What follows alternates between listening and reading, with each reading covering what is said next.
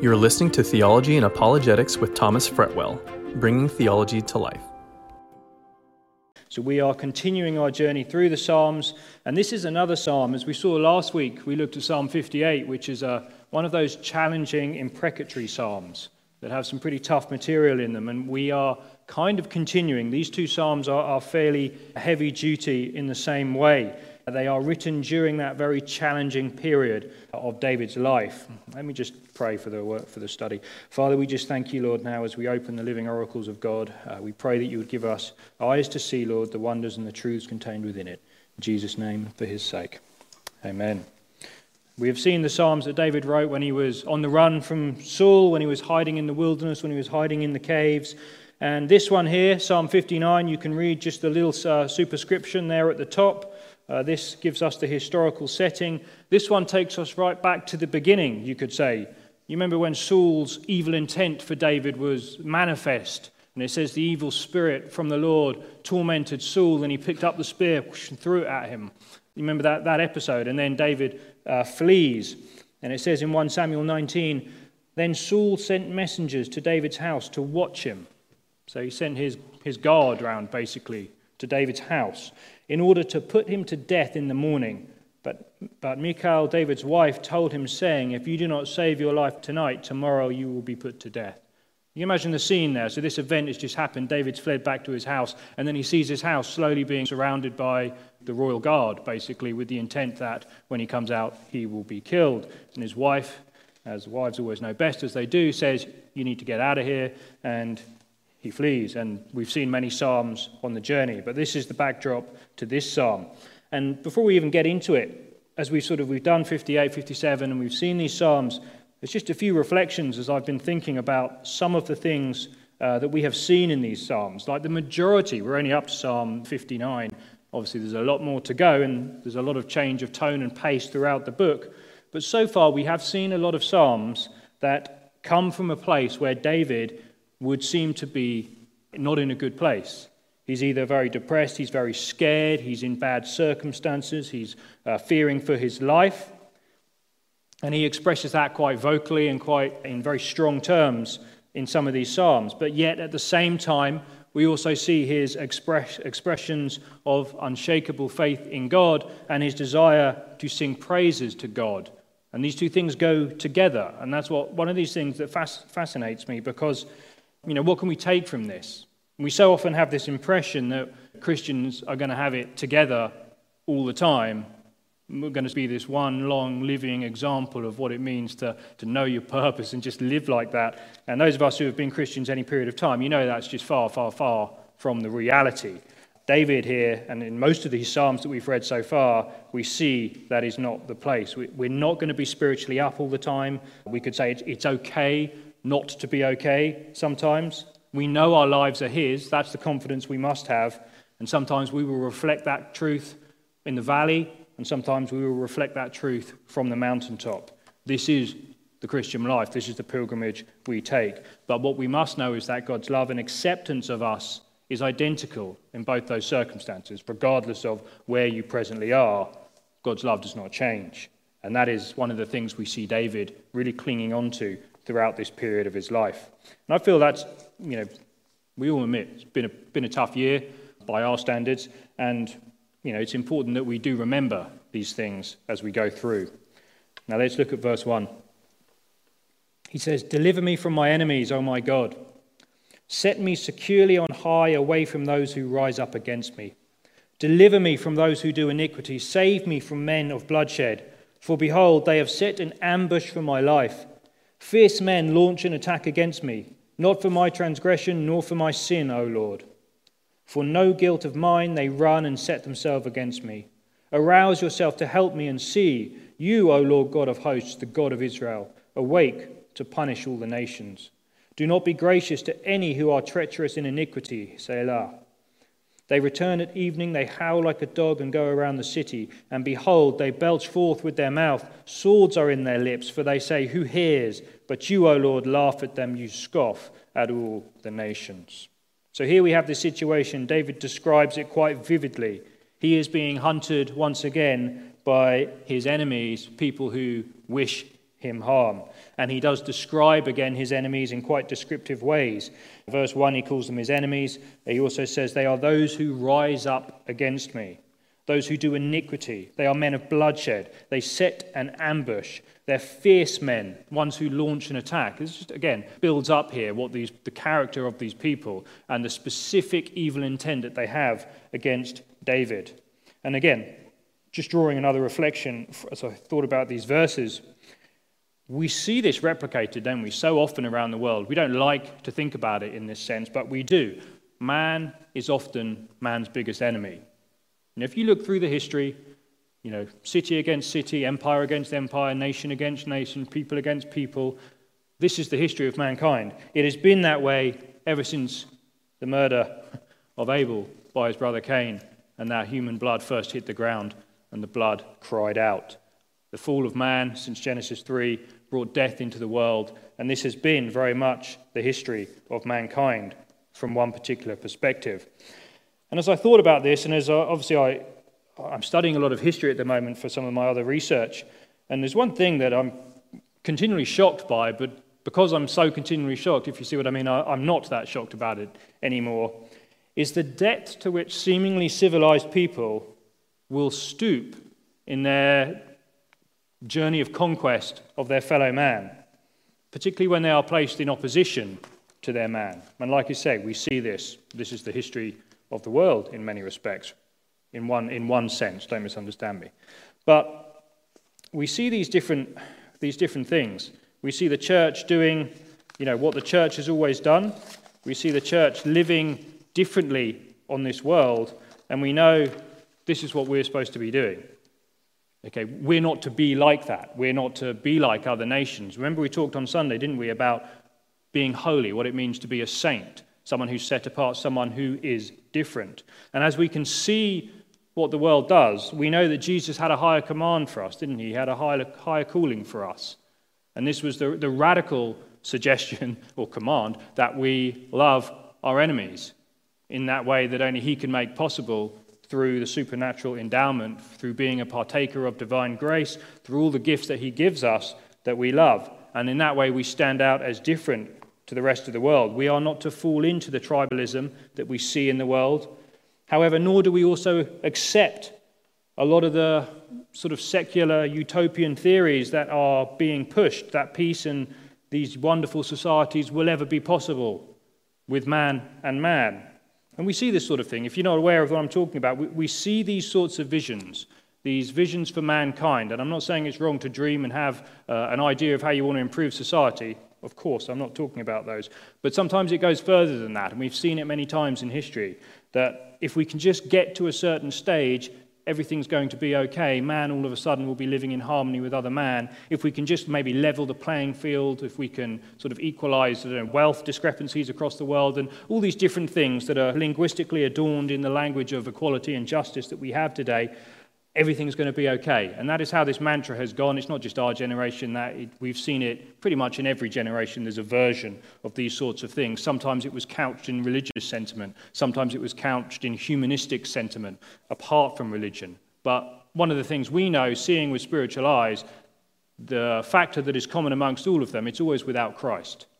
And this is the big issue. So we are not to fall into these things whereby restoring the world to some utopian vision that's not actually achievable without Christ is going to get there. Yes, we want to be good stewards of creation. Yes, we want to work for greater morality, for greater adherence to a biblical ethic in this world, but we do that through our obedience to Jesus Christ. Many people say today that we need the Great Reset. I'm sure you've heard that term floating around the internet many, many times. Now listen, all of these things, I'm just going to say nope, okay? They're not going to work. They are all ultimately doomed to failure, and that's being generous to them. Because what do? They deny everything we know about humanity. What we see here with David, man against his fellow man. What we see from the Garden of Eden, what we see from Cain and Abel, man is set against the other man. It's our fallen nature. It's our sinfulness. All of these utopian visions, they discount the existence of sin. The disciplines of psychology, in a secular sense, they do not analyze man correctly, and therefore any solutions that they come up with will be far from the truth. It's not saying they won't be right sometimes. don't misunderstand me, but I'm saying ultimately, if you're basing the foundation of the future on these things, you're doomed to failure.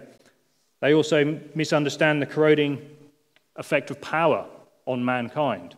They have that, power corrupts. We know that. We've seen that. You don't have to look far around the world to see that. It also denies the existence of Satan, and this is a big one.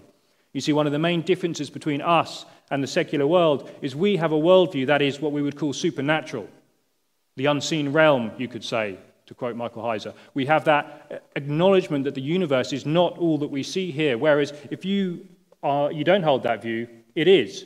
And therefore, a being like Satan, who we know is a real being who has the intent to harm and destroy, is not even factored into the equation. And again, if you ignore that from the situation, you'll misdiagnose the problem. What you usually end up with, as we've seen, like I say, many times in history, is that there is usually a few who make the rules and everyone else must obey.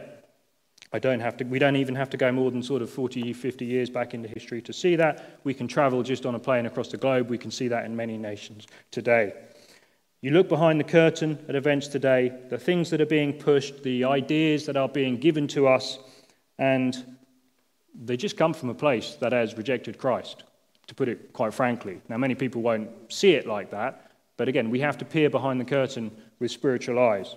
This is discernment. We use that discernment, the knowledge we gain from the Scriptures, from the Holy Spirit, and we discern, and because of that, we're able to tell what is evil and what is good. And that's a practice that we cultivate in our Christian walks, all the while holding up Christ's ethic to love. However, we also know that as believers, we do actually know the man at the very top. We can, if I could put it like that. And David expresses that confidence as he is surrounded by enemies at this time. And in verse 1, remember, he says, "Set me securely on high," or it might say, "raise me above" in some of your translations. And this is, again, it's a beautiful thought. As he is in his house watching the guards come with the intent to kill him, he says, "Lord, securely set me on high, raise me up." He knows that God is the highest authority, the highest person, the most powerful being, and he's thrown himself into the arms of God, and he just says, "Set me securely on high." It's just it's very quick, it's a very simple prayer, but it really does get to the point that he gets to. Then notice at the end of that section we just wrote, verse 8, it says, "You, O Lord, laugh at them, you scoff at all the nations." And again, do you remember Psalm 2? This is where we first did that, in the second psalm that we studied, where it talked about the Lord looks down from the heavens and he laughs. And this is, meant to arouse our sort of like, what's going on here? Because it's an expression of God's utter power and sovereignty, and the effect of his created beings thinking that they can outsmart him and undo his purposes is really short. The effort is really nothing more than to invoke laughter from God to think that they can do that. It's quite an amazing thought when we think about it like that. It shows that God felt no intimidation from the wrangling, from the scheming of Satan or the nations doing his bidding. He sits in the heavens and he laughs. Let's read verses 9 to 15. It says, "Because of his strength I will watch for you, for God is my stronghold. My God in his loving kindness will meet me. God will let me look triumphantly upon my foes. Do not slay them, or my people will forget. Scatter them by your power and bring them down, O Lord, our shield. On account of the sin of their mouth and the words of their lips, let them even be caught in their pride, and on account of curses and lies which they utter. Destroy them in wrath, destroy them that they may be no more, that men may know that God rules in Jacob to the ends of the earth. Selah. They return at evening, they howl like a dog, and they go around the city. They wander about for food and growl if they are not satisfied." What I like about these first few verses, 9 and 10, David here seems to give us 4 thoughts to light up the darkness. He says, God is his strength. And then he says, God is my stronghold. And then he says, my God in his mercy, or his loving kindness, some of your translations might have there. And then he says, in end of verse 11, God is our shield. Now, these are 4 very specific meditations that David obviously had in his mind in this time of trouble. God is his strength. There is no one stronger. God is therefore his defense. There could be no better defense. Therefore, his mercy and his love are unmatched, and he is that shield to keep away the fiery darts of the evil one. Now we can ask ourselves, who do we look to? I mean that today, in our times. Let's contextualize this. It is quite a kind of oppressive time at the moment, if you feel like that. It can be anyway. But we need to still continue to know, where do we look? Where do we look? Now, I see a lot of people, and I have a lot of conversations. If we are, imbibing everything that we see on the media, and I'm not even talking regardless of whether it's true or false, just the constant barrage of things that we see going on around the world, all the garbage that the world puts out, all the good stuff that the world puts, I'm not making a distinction necessarily. I'm just saying, I've seen it and I've experienced it myself over these last sort of few months. You just absorb all this stuff, but what's the result? If you're on social media and you're reading things and you're reading this, you're seeing the news, you're seeing this is making you angry, that's making you angry, this is making you depressed, that's bothering you, this, you can't believe this is happening, how is this happening, and on and on and on these sorts of feelings go right now. And then what comes from that? You find yourself actually imitating that. You start getting angry at people, you start being depressed at people, you start thinking what is happening in the world, and then you start being ungrateful for the blessings you have. You actually start being unable to see the blessings you have because your mind has been so clouded by all these other things that you've put into your soul. And sometimes it's not even that we're seeking them out. Just make no mistake, they are trying to get into your soul. And sometimes we have to actually stop and realize what is happening. And I would say that if any of those sentiments ring true with you, particularly during this period, that might be your warning that you are actually being conformed to the spirit of the world rather than being conformed to Christ. And that is, I admit I've fallen into this trap recently just because for a lot of the things I do, I spend a lot of time reading and analysing the news and making analysis of it. And then sometimes I find myself pretty stressed out and pretty depressed for most of the day. And then I have to stop and think, what am I doing? And I think David gives us that great example here. And if any of you feel like that, sometimes we just need to stop, think, do what David did here. He made these particular attributes of God his meditation. And I would say he probably did that whilst he was looking outside his window, seeing the world encroach on his life. And all that period, he looked to God as his strength. He meditated on God as his defense, as his stronghold, and he knew the mercy and loving kindness of God was everlasting, and thus God was his shield.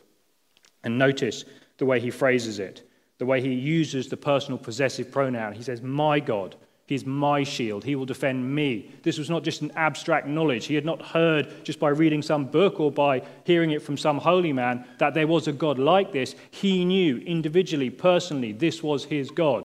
It speaks of a man who is walking with the Lord, even in the ups and downs. This is what I'm getting at here. He was that man who had that confidence in his character, even if circumstances seemed to imply that that confidence was misplaced. He knew that it wasn't, and he meditated on these attributes of God to the point that he even called out and mentioned them in prayer. And if you want an antidote, I would say, to getting down at this time, in some respects anyway, meditate on these things, or find something else similar. These are just 4 things. There's a million things we could look at in the Bible. It's good medicine, the Proverbs say, doesn't it? The word of God is medicine for the soul. That's, in many ways, that's literally what it is. And then we see he asks some unusual things. He asks in this portion of the psalm that the Lord not deal with them too quickly. And the point he's making out here is that if he just deals with them very, very quickly and then they're gone, they're forgotten, he knows that nations and people have short memories. We talked about that on Sunday too. This is the thing. Sometimes he wants God's justice displayed to be there as a witness so that people can see. And we understand this. This is why we have different punishments for different crimes and different things that people can see. If you do this, this is going to happen. We have that same principle operating in the world. And again, this is a cosmic example of that. He wants the testimony of God's justice to be that witness. And then verse 11, it says, do not slay them, or my people will forget. Scatter them by your power. Now, if you didn't know, this is actually the inspiration for one of the verses of the British national anthem. Now, those of you who have been in the UK for any number of years probably know the British national anthem surfaces at a particular event every 4 years, and people start coming out in these white shirts, and even people who don't partake of the weekly festivities throughout the year start donning these things, and you see it on the TV at this time. It's usually a British tavern, let's say that, with a pint, and people drunkenly slurring the first line of the British national anthem, God Save the Queen. And that's pretty much most people in this country, that's all they know of the British national anthem. I had to look it up, I'm not going to lie, any of the other verses. Now, you know, you guys are much more patriotic with your anthem over there, but we don't really know ours particularly well. Now, the second verse of the British national anthem, now, that's how we think of it today. In times gone by, it was a much more sort of regal event, and there are still situations and occasions where it's done with orchestras, and it's much more civilized than that. But the second verse reads like this. It says, "Our Lord, our God, arise, and scatter her enemies and make them fall. Confound their politics, frustrate their knavish tricks. On thee our hopes we fix. God save us all." And that's the second verse of the UK national anthem. And it draws from this psalm here that we've just read. And then he says, "I will watch over you." Notice that back in the psalm now from the part we've read. "I will watch you" is verse 9, the end of it, or it might say wait for you. It's the same thought being expressed here. His confident knowledge of God's attributes give him that rest in the midst of trial and circumstances. He knows the one to be watching for is God, for God's deliverance, even at this time. And what does this waiting produce in him? And this is what I like, verse 16. "But as for me, I shall sing of your strength, and yes, I shall joyfully sing of your loving kindness in the morning, for you have been my stronghold and a refuge in the day of my distress. O my strength, I will sing praises to you, for God is my stronghold, the God who shows me loving kindness." You see, think about this. He that begun by saying, "O my strength, I will wait upon thee," ends by saying, "O my strength, I will sing praises to you." And those two things are connected. Make no mistake about it. They are connected. He waits because he understands and meditates on the strength and the character and the attributes of God. And then he waits, drawing on that strength, he's inspired to sing praises to God. In the future, there lies the certainty that all will end with thankfulness and praise. And as Christians, we believe that and we preach that and we know that and we hold that hope above all else. Because this is the hope that when we are with the Lord, when his kingdom comes onto this earth in that fully realized way, that this will be normal life, if we could put it like that. But until that time when we have to be watchful, we have to notice that there are evils and dangers around us, we can still have that glow in our hearts, that quiet assurance that we are his, and one day we will be partaking of that. And when we live like that, this is the thing. They say that we could, in the midst of winter, we can bring summer. And what that expression is really getting at is that when we are living by hope with that future expectation of praise, that certainty that nothing can take away, and that certainty is linked to the resurrection. Remember, if the resurrection is true, the future is true. That's what God was proving when he did that sort of thing. If we live like that now in the present, when we're watching and waiting, knowing that there's singing and thankfulness in the future, the weird sort of paradox is that will actually come back into your life and it will cause you to sing and praise right where you are in the present. Because the future and the present are linked in that sense. They're one thing because we're so assured of what they are going to be because of Christ. You see how that works. It's sort of a paradox, but that is the point I believe David is getting at here. And for me, this is the real takeaway from the whole psalm. In the midst of trials, we meditate on the character of God. We rest in the assurance that he is our shield, our protector, our strength. Even if we're up, even if we're down, we have that future praise and expectation. God is king. God is going to rule, and we will sing praises with him forever. And if we live in the hope of that, you will find that just infuses your life, and it causes and it bursts and abounds in your life at the present. And that's what I want us to take from that psalm. Let's just get straight into Psalm 60 that carry on from one another. Again, this is another lament psalm, so it's quite heavy-duty material, but again, it's the word of God, and it's a blessing to study it. As you can see, it has quite a long heading superscript. It says, "For the choir director, according to Shushan Eduth, a miktam of David, to teach when he struggled with Aram Naharim and with Aram Zobar, and Joab returned and smote 12,000 of Edom in the valley of Salt." What that basically means, this is just setting the historical setting. The backdrop for this is from 2 Samuel. It's talking about the wars that David fought with his commander-in-chief Joab against Edom and all these enemies, and they had these many, many battles. That's the sort of the backdrop that's going on here. And it would seem by the first part of this psalm, as we're going to read, he's reflecting on a time where those battles were not going so well. There were some defeats within those battles. So let's read let's just jump in and read verse 1. It says, "O God, you have rejected us. You have broken us. You have been angry. Oh, restore us. You have made the land quake. You have split it open. Heal its breaches, for it totters. You have made your people experience hardship. You have given us wine to drink that makes us stagger. You have given a banner to those who fear you, that it may be displayed because of truth, Selah. That your beloved may be delivered. Save with your right hand and answer us." Let's just read the whole thing, in fact, and we'll comment afterwards. "God has spoken in his holiness.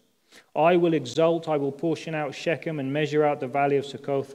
Gilead is mine, Manasseh is mine, Ephraim is also the helmet of my head.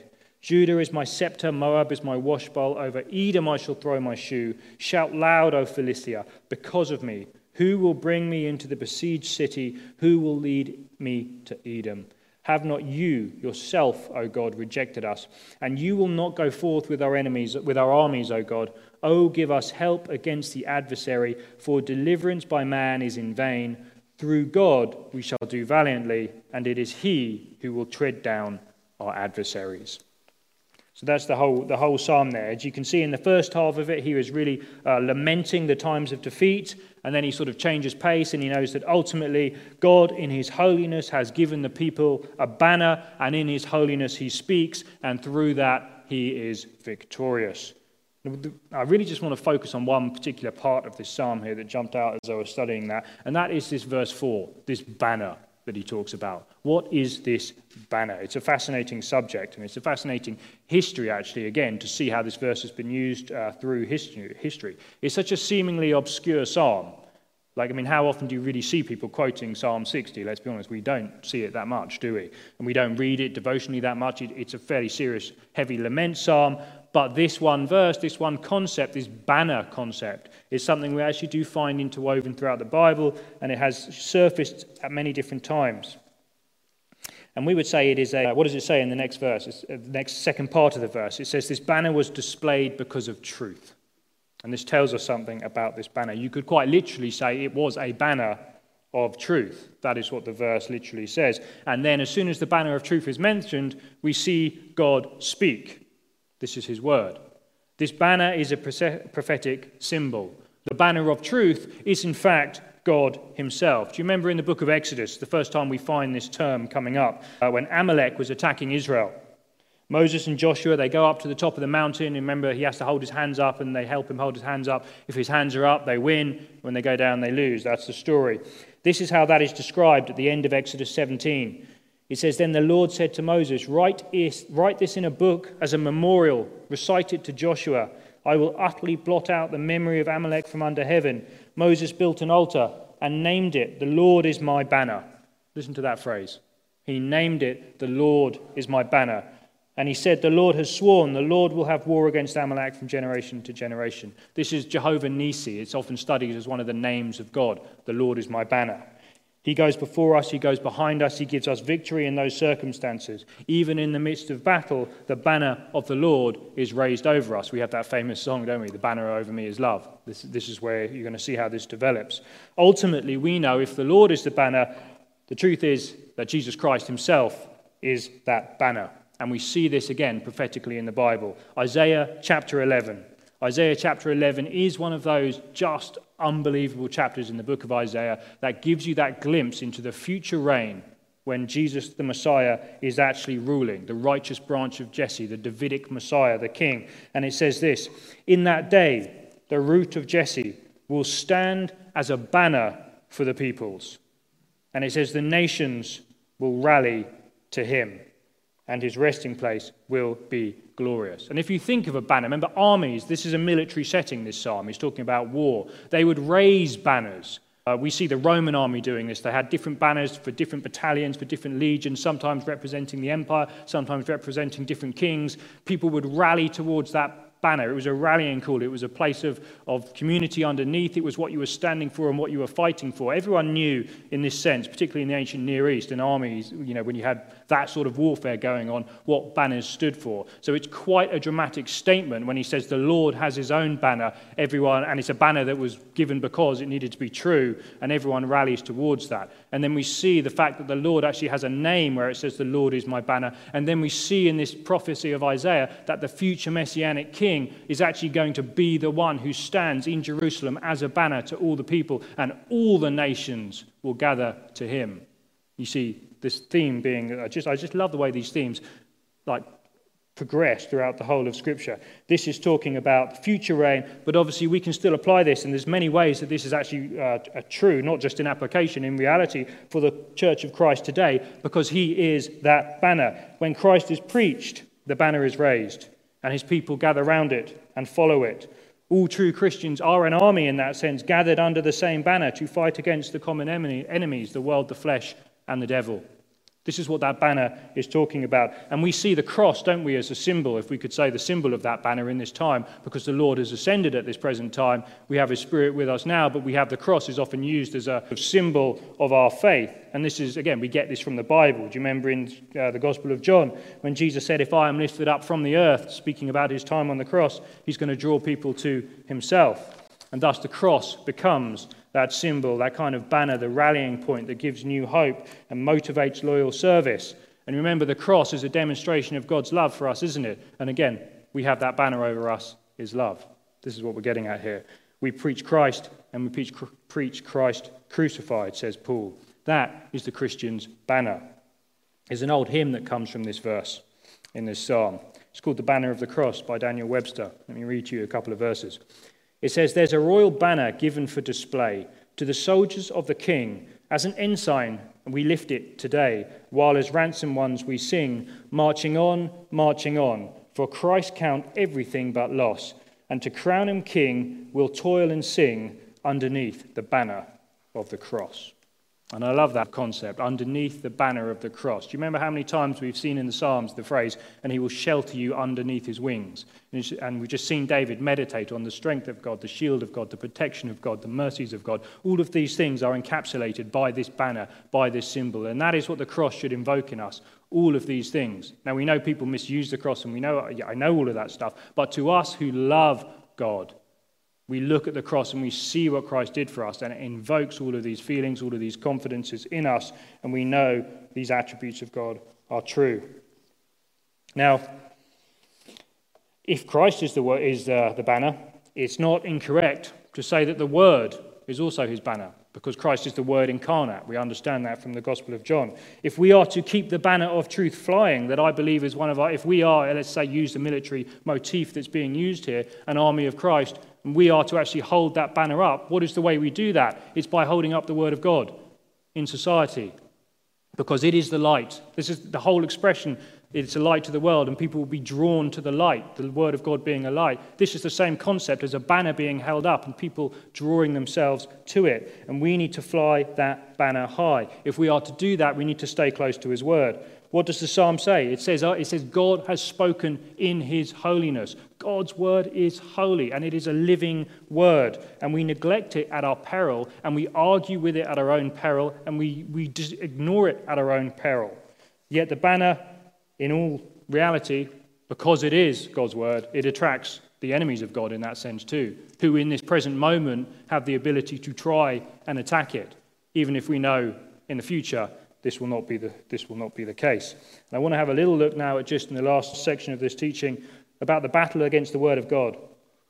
Let me read you a quote by a man named Horatius Bonar. And this is over 150 years ago this man was writing, and it's just so current for today too. He says, man is now thinking out a Bible for himself, framing a religion in harmony with the development of liberal thought, constructing a worship on the principles of taste and culture, shaping a God to suit the expanding aspirations of the age. Remember, this is a long time ago. There's different things in his head than probably in our head now.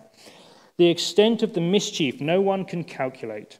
A soul without faith, a church without faith, a nation without faith, a world without faith. What is to be their future? What is their present? When faith goes, all good things go. When unbelief comes in, all evil things follow. I think that's just a wonderful quote, kind of highlighting the importance of this subject. Understanding this battle, the battle against the Word of God, is key to understanding history, world history and biblical history. It's key to understanding why these ancient nations kept attacking Israel. Because it wasn't just that Israel or the Jewish people had anything that was really bad about them, or in that particular anthropological sense, it was much more spiritual than that. The unique difference in Israel lay not in themselves, but in the revelation that they received from God. Remember 2 Samuel. He said this in 2 Samuel 32. The prophets, he said, "The Spirit of the Lord speaks by me, and his word is on my tongue." Israel had the prophets. They had the word of God. They had the revelation. This is why the nations attacked them. Psalm 147, he shows his word to Israel, his statutes and judgments unto Jacob. He has not dealt so with any other nation in that time. What advantage has the Jew, the Apostle Paul asks? Remember it says, chiefly, to him was committed the oracles of God, the word of God. At its heart, the assault on Israel was war on the word of God. We move into the New Testament period, and even the early church for the 300 years that we saw persecution of Christians. John on the Isle of Patmos, he writes, "It was for the word of God that they suffered. They have kept the word of my testimony," he said in Revelation 3 verse 8. And then Revelation 6, he says, "They were put to death. They were slain for the word of God." You see, this is the principle that we have here, the word of God. The same thing is repeated through the Reformation. Tyndale was burned in 1536 because he stood on the word of God. When the Puritan revival happened and the Catholics rose up against that and people were being killed for the word of God. At different times in history, different challenges have come up against the word of God. In the 18th century, it was a different attack. This time it came from the form of philosophy. It was the Enlightenment thinkers, the rationalism, the people who denied the supernatural, who ridiculed the worldview of the Bible and sought to expel it from the academy. In the 19th century, we saw the Darwinian revolution that posited just a completely different view of anthropology than we find in the Bible. The authenticity of the Torah was denied. These German hierarchical theories that didn't consider the Bible to be the word of God started becoming popular. And now, in the 21st century, the very concept of truth itself is seemingly up for grabs and is in the eye of the beholder. And what does that say for the banner of truth? If we are supposed to be lifting that banner of truth high, that is what we do, then we must have a very definite understanding of what truth. Thy word is truth. Sanctify them in the truth. Thy word is truth. That's our banner. We cannot let that go. And that is why we see this battle going on. It's the word of God. Because what is special about the word of God? Yes, it's the living word of God. We know that. You remember when Paul is writing to Timothy, and he says, "And that from childhood you have known the sacred writings," the Bible, "that is able to give you the wisdom to salvation." It's because the Bible diagnoses man, it diagnoses God, and it gives the solution for salvation. That's why the nations rage against God. I want to share with you one illustration of something else from this verse, and then we'll finish. Just to show you how this verse has been used through history. How many of you have heard of the Banner of Truth ministry? You heard of that? Yeah, a few hands going up, a lot of you. So they're very well known for producing Puritan books and Reformed books, and probably the most well-known person is Martin Lloyd-Jones's sermons that they print. They have, and again, the Banner of Truth. I hope you see where I'm going with this, but they have a fascinating story. I'll tell you a little bit about it. So in the 50s, I believe this goes back to. A minister was reading Charles Spurgeon's commentary on Psalm 60 that we've just read, and on verse 4, he read this comment. Spurgeon wrote, "So far gone was Israel that only God's interposition could preserve it from utter destruction. How often have we seen churches in this condition, and how suitable is the prayer before us, in which the extremity of the need is used as an argument for help. For truth's sake, and because the true God is on our side, let us in these days of warfare emulate the warriors of Israel and unfurl our banner to the breeze with confident joy." In 1955 in Oxford, England, whilst reading these verses, two ministers particularly were impacted by the words of Psalm 60 verse 4 And they said that this speaks directly to the condition of the church in Great Britain at this time. One of those men was named Ian Murray. If you know Ian Murray, he's written like 1 million books, and we'll get into his story a little bit. And he prayed on that verse, and he knew that the Lord was calling him to do something. All the famous places where Cranmer and Ridley, Word of God, were killed, where George Whitefield was prepared for his revivalistic meetings and things like that. And they realized that the memory of these men and memory of many saints gone by in church history was largely forgotten. And it was forgotten because generally it was locked away in little known and unattainable out-of-print records and books. That was the idea. And in an attempt to address this situation, they wanted to start something to get the truth out to people. So they started a magazine and they called it, based on this verse, The Banner of Truth. They didn't know whether it was going to have more than one edition or two. And over 55 years later, they've had an edition every single month, and they're still producing many, many books. They desired to help the church rediscover old truths. But the hopes and plans were dashed when they realized how expensive publishing actually was. And there's a reason why these things went out of print. It cost a lot of money to publish books back then. So they didn't quite know what to do. And at this stage, this was the famous period in British history where Martin Lloyd-Jones was preaching through the book of Romans every Friday night. It became a very famous thing. It took him 13 years to get through the book of Romans. It's Friday night Bible studies. You can get those sermons now. It's like a 14-volume commentary published by the Banner of Truth, incidentally. He was preaching there through the book of Romans. And he met this man, and he said, "Why don't you come and serve with me?" And Ian here, he went and he served with Dr. Martin Lloyd-Jones at Westminster Chapel in the 50s. And Martin Lloyd-Jones showed a huge interest in this vision he had for the Banner of Truth, and he encouraged people, and they gave, and they produced that second edition there. And then Ian Murray worked with Dr. Lloyd-Jones for a while, and to the point that Martin Lloyd-Jones said to him, "Why don't you take the Wednesday evening Bible class?" And he said, "Fine, that's fine." And then apparently a week before he was going to teach, Martin Lloyd-Jones said to him, "In fact, I don't want you to teach the Bible, I want you to teach church history." And he said, "That's fine, I've never taught church history, but I have a lot of things I could share." And he did this. And he started teaching from these old Puritan books, from these lost books of history, these out-of-print books. And there was one man in the audience, a very wealthy businessman from London, who came up to him afterwards and said, "Where are you getting this stuff from? Why has no one heard this? Why has this truth been lost?" basically. And he quite simply said, it's locked away in out-of-print books, and there's no way to get them back in print. And he said, "Right, okay, tell me how much it will cost." And he gave them the money, and they printed their first books. And those books were available on the first Friday night Bible study in Westminster Chapel after Christmas. At the promotion of Dr. Martin Lloyd-Jones, they sold them out, and it's pretty much been the same ever since. They are now a worldwide international ministry. They have produced hundreds and millions of books that have gone worldwide. They produce and print all of Dr. Martin Lloyd-Jones's written work from Westminster Chapel, which are just something that goes on, the gift that keeps on giving in that respect. And they are still known as the Banner of Truth. And they have conferences, and they're in all over the world now. And why do I share this story? Because I love church history, yes, but also because I just find it encouraging. This was two pretty much not well-known ministers at this time, just reading the Word of God and reading an old commentary and feeling that this speaks to us. It's an old book, but it was speaking to them. God used the Word of God, and He inspired them to hold up that banner. They wanted to get the truth back into people's hands, and then we could say over the 50 years, the rest is history. God has done that. And I think for me, that's just a great encouragement that it doesn't matter where we are, particularly in history, we're still called to hold that banner high. God is still the same yesterday, today, and forever. We can still have just as much confidence in His attributes, and we do not need to worry about some of these other things. Focus on lifting that banner high. You've been listening to Theology and Apologetics. This podcast is supported by your generous donations. To help us continue to bring you great content, please visit our Patreon site at patreon.com/theologyandapologetics. If you've been blessed by this podcast, please leave us a review and remember to connect with us on social media. For more resources, please go to theologyandapologetics.com. Thanks for listening.